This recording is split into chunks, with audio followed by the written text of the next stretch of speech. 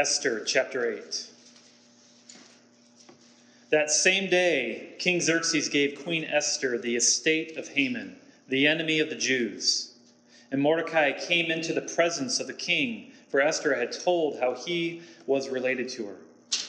The king took off his signet ring, which he had reclaimed from Haman, and presented it to Mordecai. And Esther appointed him over Haman's estate. Esther again pleaded with the king, falling at his feet and weeping. She begged him to put an end to the evil plan of Haman the Agagite, which he had devised against the Jews. Then the king extended the gold scepter to Esther, and she arose and stood before him. "If it pleases the king," she said, "and if he regards me with favor and thinks it is the right thing to do, if he is pleased with me, then let an order be written overruling the dispatches that Haman, son of Hammedatha, the Agagite, devised and wrote to destroy the Jews and all the king's provinces. For how can I bear to see disaster fall on my people? How can I bear to see the destruction of my family?" King Xerxes replied to Queen Esther and to Mordecai the Jew, "Because Haman attacked the Jews, I have given his estate to Esther, and they have hanged him on the gallows. Now, write another decree in the king's name in behalf of the Jews, as seems best to you, and seal it with the king's signet ring. For no document written in the king's name and sealed with his ring can be revoked." At once, the royal secretaries were summoned. On the 23rd day of the third month, the month of Sivan, they wrote out all Mordecai's orders to the Jews and to the satraps, governors, and nobles of the 127 provinces stretching from India to Cush. These orders were written in the script of each province and the language of each people, and also to the Jews in their own script and language. Mordecai wrote in the name of King Xerxes, sealed the dispatches with the king's signet ring, and sent them by mounted couriers who rode fast horses, especially bred for the king. The king's edict granted the Jews in every city the right to assemble and protect themselves, to destroy, kill, and annihilate any armed force of any nationality or province that might attack them and their women and children, and to plunder the property of their enemies.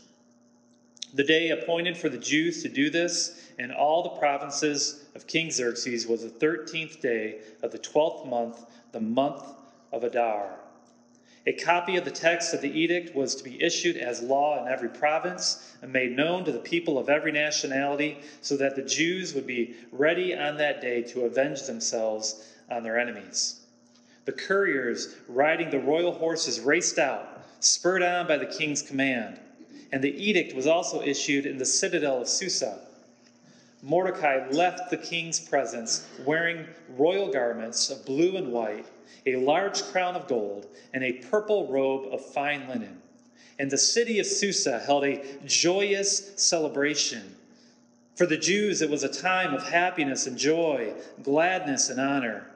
In every province and in every city, wherever the edict of the king went, there was joy and gladness among the Jews, with feasting and celebrating.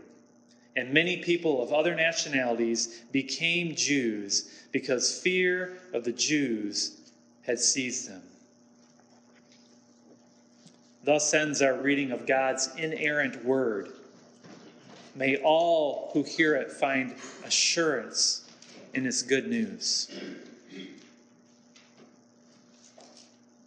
June 6, 1944, D-Day.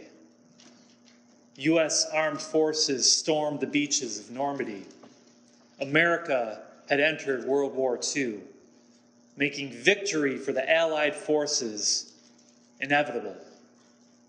In less than 1 year's time, on May 8th, 1945, victory was declared in Europe. We refer to that latter day as VE Day. Now, while much happened between the Normandy invasion and VE Day, and many lives were lost, it was really on D-Day that the outcome of this war was made certain. With the U.S.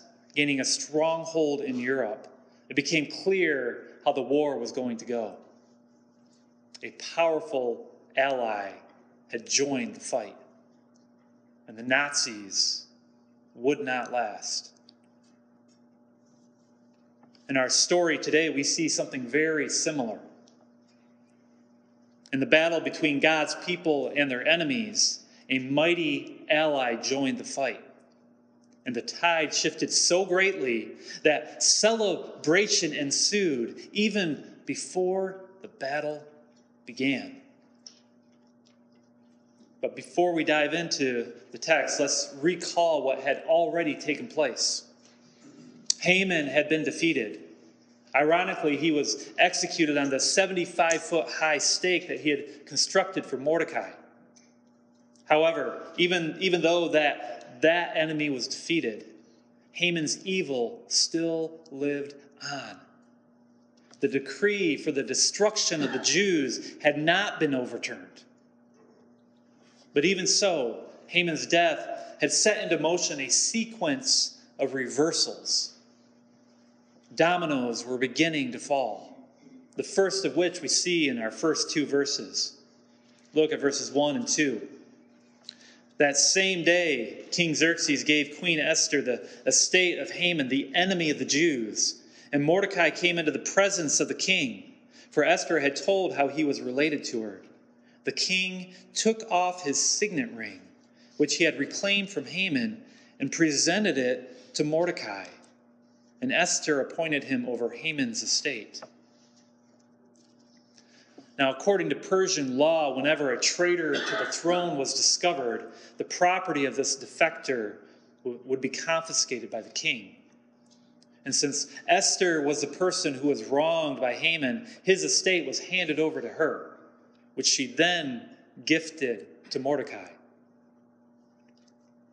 But in this passage, we also see something very significant taking place.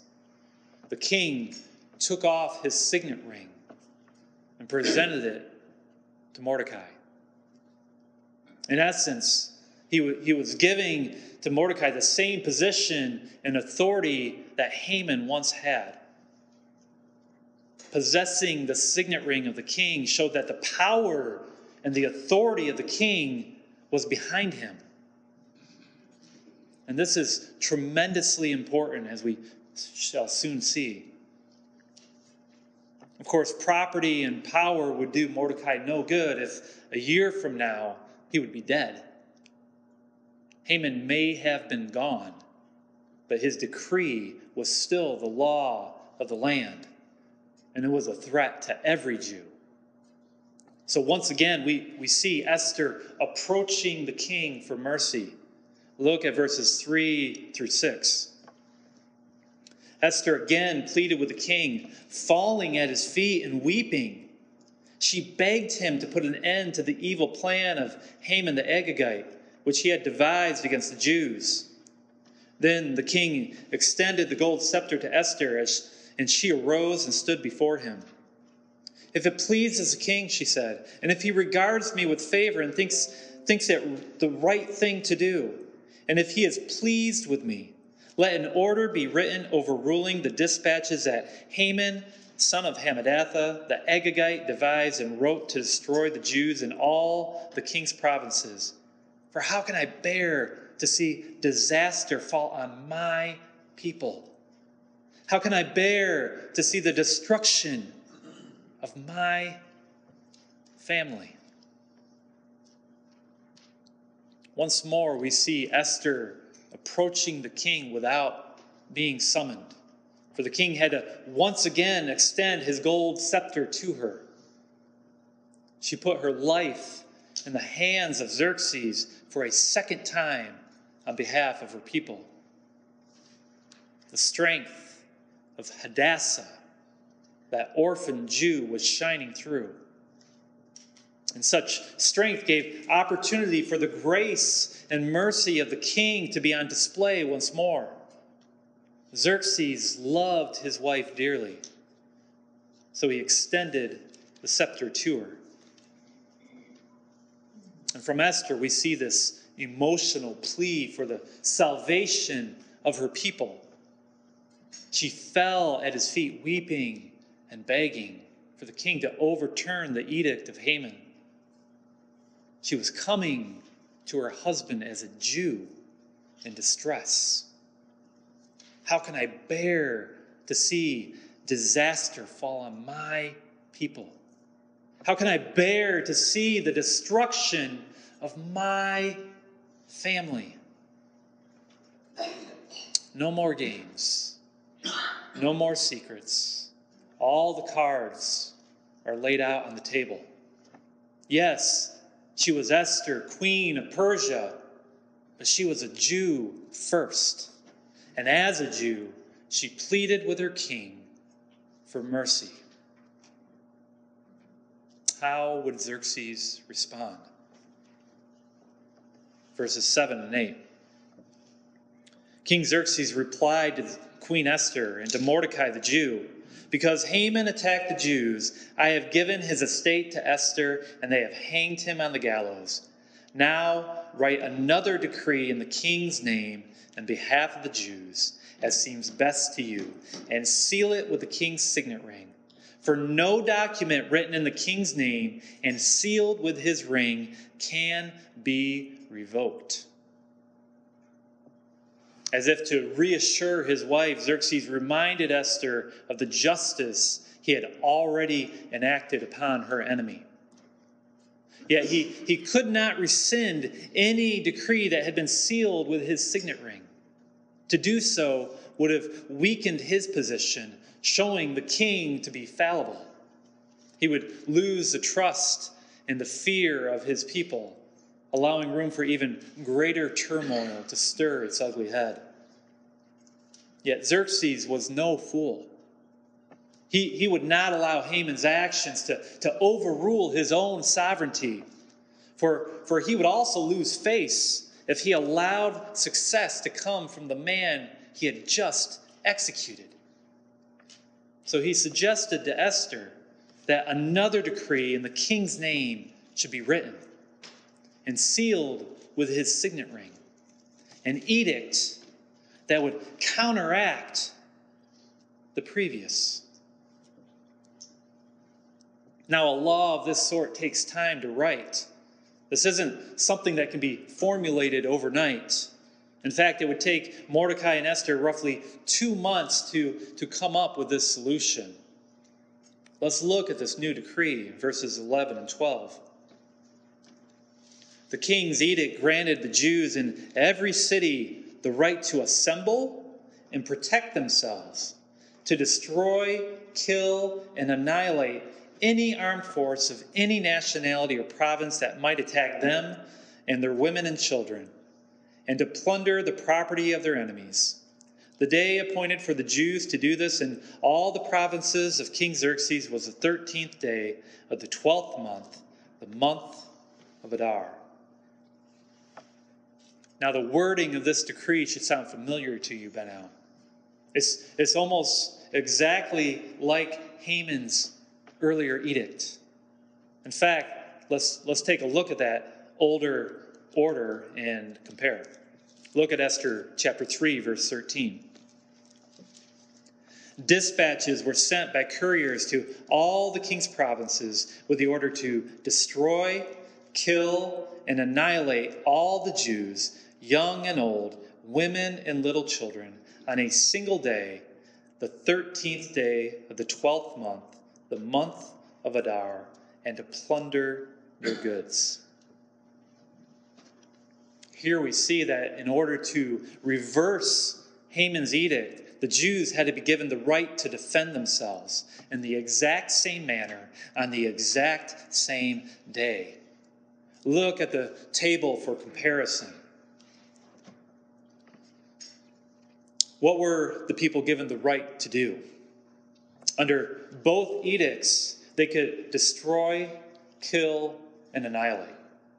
And whom could they do this to? Under Haman's edict, the Jews were the ones at risk. And under Mordecai's, anyone who attacked the Jews were the ones at risk. And to what extent? Under both, even the women and children could be slaughtered. Now, there is dispute as to the wording of the Hebrew on this point, and in my opinion, I don't think the NIV has it exactly correct. The NIV makes it seem that the women and children mentioned in Mordecai's edict refer to the Jewish women and children. However, other translations reflect the notion that the women and children of those who would attack the Jews would be at risk of death as well. Being that this decree was written to be a reversal of fortune, I feel that the latter have it correct. The same fate that was given to the Jews under Haman's decree would be the same fate for the enemies of the Jews. What we are dealing here with is an edict that laid forth the terms for a holy war. In the holy wars of Israel's past, God would declare to his armies that none were to be left alive, not even the women and the children. It was God's way of rooting out the toxic plague of sin throughout the land. But I digress. Let's look back at our table. Here we see, again, under both decrees that the victor would reap the spoils of war. They could plunder the possessions of their opponents.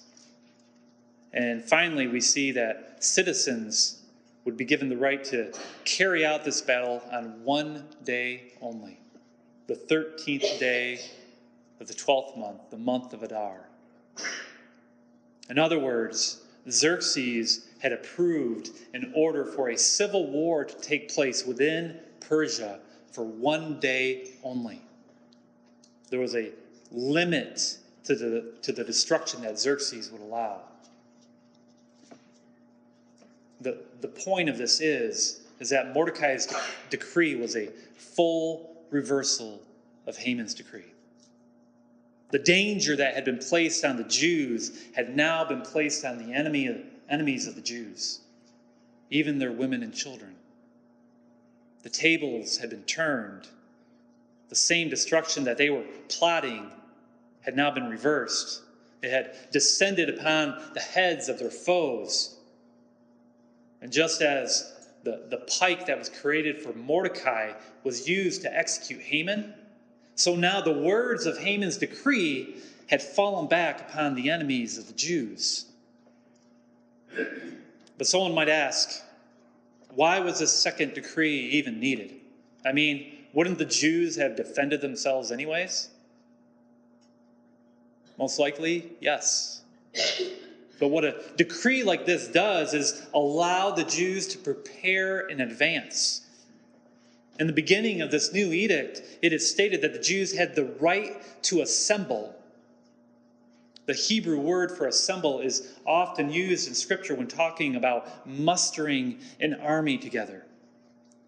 In other words, the Jews could now start gathering weapons and coordinating with one another and devising strategies without being accused of plotting a rebellion and suffering the consequences of being traitors. Again, someone might ask, but is this the ideal solution? Were there no better options than to save the Jews than to declare a holy war? Ideally, Haman wouldn't have issued the edict in the first place. A holy war was already declared. Remember, Esther wanted Xerxes to rescind the original edict. However, what had been sealed with the king's ring might as well have been written in stone. It was irrevocable. So this new decree was written up and sent throughout the whole empire. It was transcribed into all the languages so that everyone would know. This was good news for the Jews. And yet it was a bitter pill to the enemies of God's people. Look at verses 15 through 17. Mordecai left the king's presence wearing royal garments of blue and white, a large crown of gold, and a purple robe of fine linen. And the city of Susa held a joyous celebration. For the Jews, it was a time of happiness and joy, gladness and honor. In every province and in every city, wherever the edict of the king went, there was joy and gladness among the Jews, with feasting and celebrating.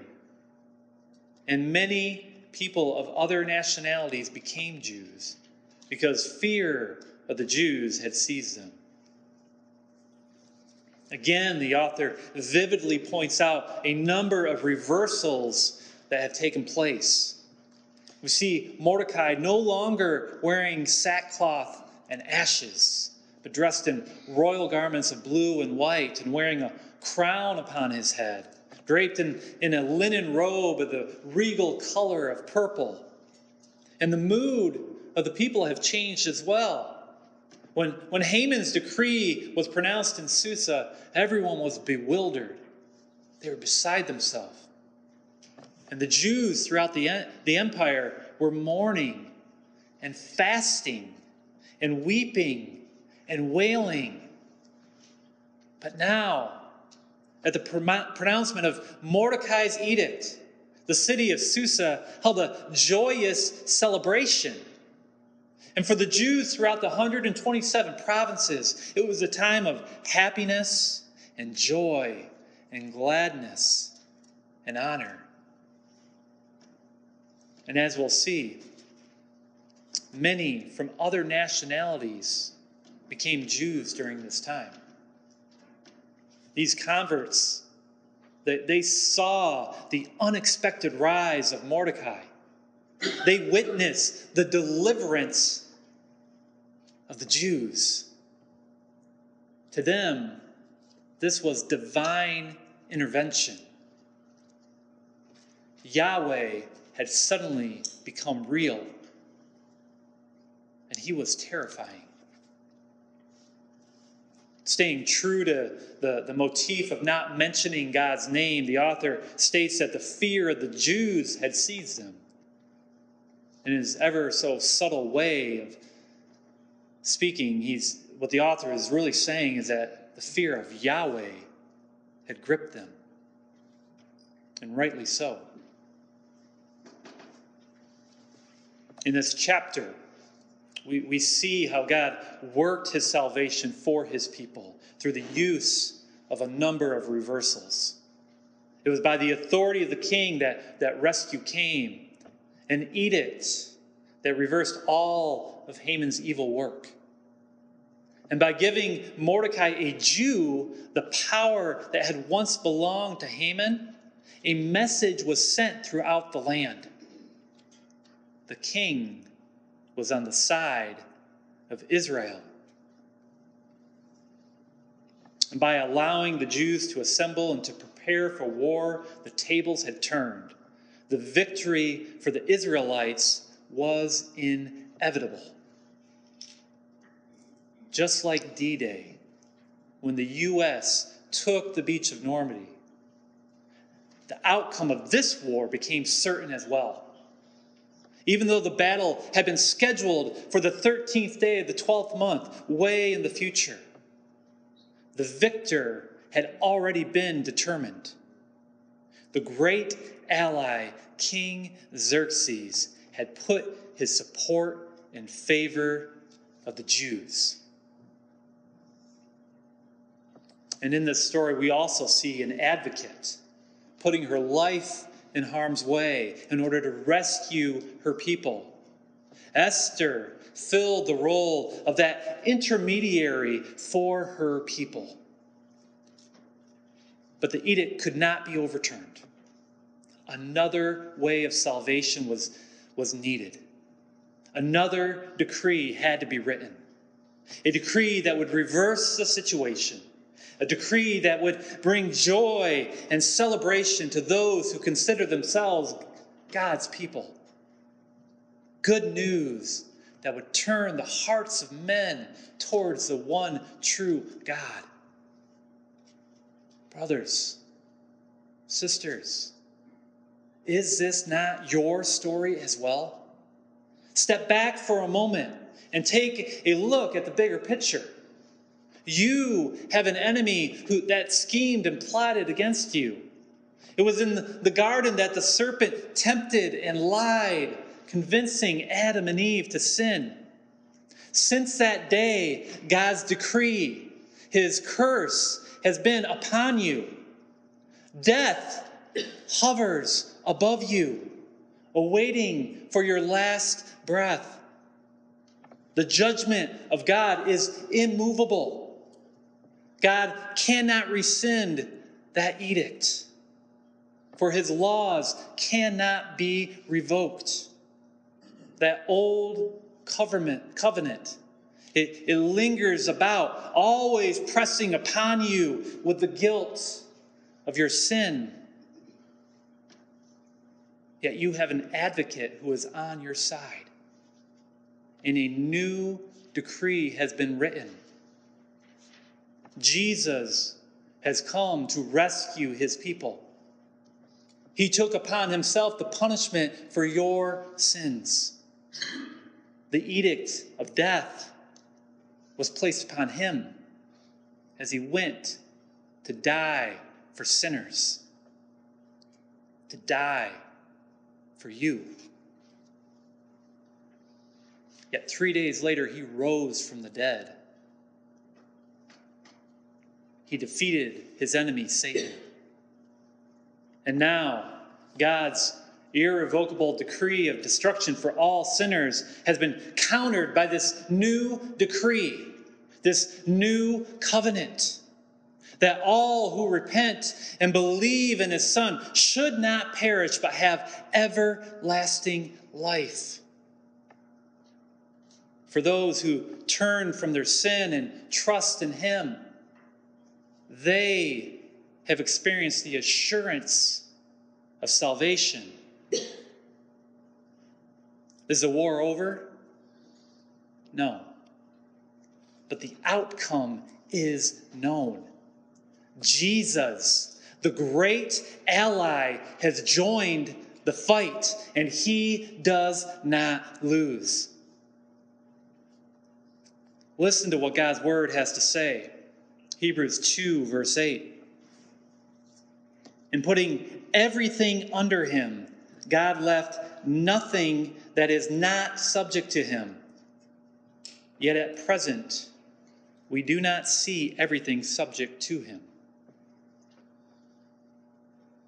Dear friends, when you look at your world, it is difficult to see that victory has been won at Calvary. Sin still abounds, and the earth is not as it should be. The war continues, but the outcome is certain.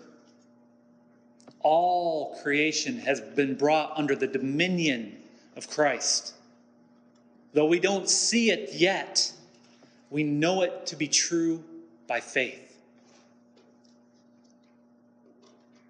By going to the cross, Jesus has written a second decree, a decree that reverses the first one, a decree that draws the hearts of men to himself. Trust in him. Repent of your sins and look to the cross. Let us pray. Father, we thank you for the good news of your new covenant. Jesus did pay the penalty for our sins when he was nailed to that cross. The law brought about death and destruction. Christ reverses that judgment upon us. With him as our ally, we are guaranteed that final victory. Fill us now with your Holy Spirit as we prepare for the war that awaits us. We pray this in Jesus' name. Amen.